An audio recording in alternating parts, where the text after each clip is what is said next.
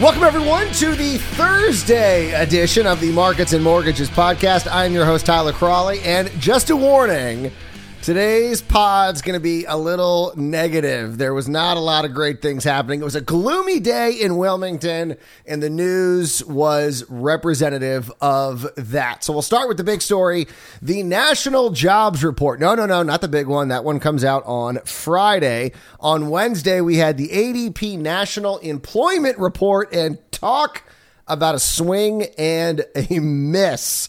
Some are already worried that this report could be the first indicator that the economy is already starting to slow down, or at least interrupt the recovery, however you want to put it. National employment was up 330,000 jobs in July, which was led by mid-sized businesses that created about 132,000, followed by large businesses, which created 106,000, and small businesses created 91,000. So here's the problem. Forecasts had expected this report to show creation of 695,000 jobs. That is more than double what the actual report was. So it wasn't even half the size that they were expecting. That is a little worrisome. And here's the biggest reason why. The ADP report tends to be the most optimistic, especially when compared to the monthly jobs report. So a lot of people are like, oh my gosh, if ADP is missing this big, what could happen on Friday? I mean, for example, in May, I remember that huge jobs report miss for, of course, we're talking about the big monthly jobs report from the Bureau of Labor Statistics. They were projecting, 1 million. Some people said 2 million. Others were saying somewhere in between, like 1.5 million. And the report comes out and it's 226,000. And I just had never seen a report miss that big. And so people are worried because that was the month of May, looking at April's data, that the ADP report showed 970,000 jobs. And so if the ADP report is coming in at 330, what does that mean going forward? And maybe, one of the hopeful things I saw, I think it was Zero Hedge on Twitter, said, well, the good thing is that ADP is always wrong. So maybe in this case, they're wrong the other way. They're too pessimistic and the jobs report actually comes in bigger than we're expecting. But I think that's what everyone has their fingers crossed for. But let's say it doesn't happen. Is there a silver lining in all this? I found one. It took me a while on Twitter. Jerome Blockland of True Insights found one silver lining in all of this, tweeting a big miss on ADP payrolls. U.S. economy created 330,000 jobs against 690,000 expected. This reduces the odds of a formal tapering announcement anytime soon. So he's like, well, I guess we won't be tapering anytime, which of course the markets are very terrified of tapering happening. And there is no doubt if the Friday jobs report is this bad. Jerome Powell made it very clear in his testimony or his press conference when he was asked questions about this. He said, listen, we're not happy with where the labor force is. And if that number comes in anything under what I think the expectations are for around, I think it's close to 700,000, somewhere around there. If they're not there, it's not even going to be on the tip of his tongue to mention, unless he's saying, we're definitely not doing that. So all eyes are now on today's initial jobless claims. Those will be coming out later today at 8:30. And then, of course, Friday, the big jobs report, the monthly jobs report for July. And a lot of people are obviously hoping ADP is a fluke, and this is not a sign of things to come. But like I said, the ADP report's usually the more optimistic. So we shall see. We got 2 days. We got today and tomorrow. So Monday's show could be a little depressing. Just throwing it out there. Now, speaking of concern, lawmakers, policymakers, they're always concerned about something. They got to worry about something. And Lauren Fedor over at the Financial Times says that policymakers are becoming increasingly concerned about the rising price of housing for not only just homeowners, but the impact that it's having on renters. Fedor looks at the housing market in Columbus, Ohio as an example of what is happening nationwide, and it's not too far off. For example, prices in Columbus, average sales price has jumped 15.8% in the past year.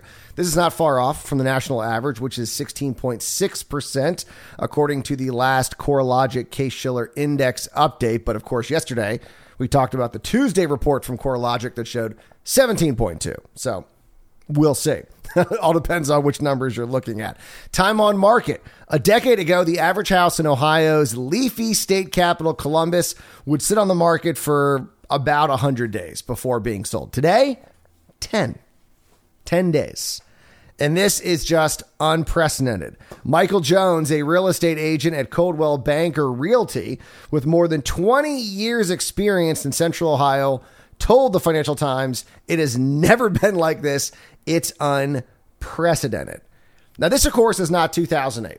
And I do appreciate that Fedor makes this very clear, pointing out that this has nothing to do, with bad lending or anything close to 2008. What this is about is a concern about a different kind of crisis, an affordability crisis. Fedor explains how housing prices are impacting renters, saying, quote, the house price spiral is feeding into the rental market. According to Apartment List, the national median rent has risen 11.4% so far this year, more than 3 times the average increase in the same period in the previous 3 years. Now, obviously, you're going to see some impact because of COVID, but there is no doubt that housing prices eventually are going to impact the rental market. That's something that we've talked about before here on the pod. One of the big arguments that was made by people like John Malden that they saw this housing crisis in 2008 was they said rents don't support values. So when housing prices are rising, but rents aren't, you know that there's a problem. You have a disequilibrium. So if housing prices are rising because of markets and the markets are causing housing prices to rise, rents are then also going to increase. And that's what you're seeing. And they're worried at what point is it more and more difficult for people to find affordable housing. So we've seen this before, and we're going to keep seeing it as long as houses continue to move upwards, which we'll see. I mean, we talked about the CoreLogic report yesterday that said that they expect year over year only 3% growth on an annualized basis. So the end of this year, I think, is going to be really telling about what's happening with home prices. If they're still sky high, yeah, that's really going to worry lawmakers without question. But if things start cooling down, you're probably going to see less concern in Washington over this. Now, speaking of cooling off, mortgage demand fell for the week ending in July 30th. That, according to the Mortgage Bankers Association latest weekly survey. They were down across the board. The refi index fell 2% and was down 3% when compared to the same time a year ago. Purchases were also down. The purchase index fell 2% from the previous week, but was down much bigger on a year-to-year basis, 18% drop when compared to the same time a year ago. And the refinance share of mortgage activity saw a slight 1 basis point uptick to now make up 67.6% of total mortgage applications. Now, interest rates, we'll get to that here in a second, fell under 3% for the first time since February. And Mike Frantantoni, MBA's senior vice president and chief economist, said in a statement that this presents, quote, an opportunity for many homeowners who have not yet refinanced to lower their rate and, of course, their payments. And I got to tell you, these numbers are impressive any way you look at it. The MBA weekly survey found that the 30-year fixed, the average contract interest rate for the 30-year fixed, fell 4 basis points to 2.97%, which was 17 basis points lower than the same time a year ago. And the 15-year, I mean, this is just nuts. The 15-year, the average contract interest rate fell 3 basis points to 2.33%. This is 40 basis points lower than the same time a year ago. So, I mean, seriously, who's not refinancing right now? If you missed the wave last year, here you go. Here, I mean, what are you waiting for rates to go negative? Come on. 2.33% 15 year.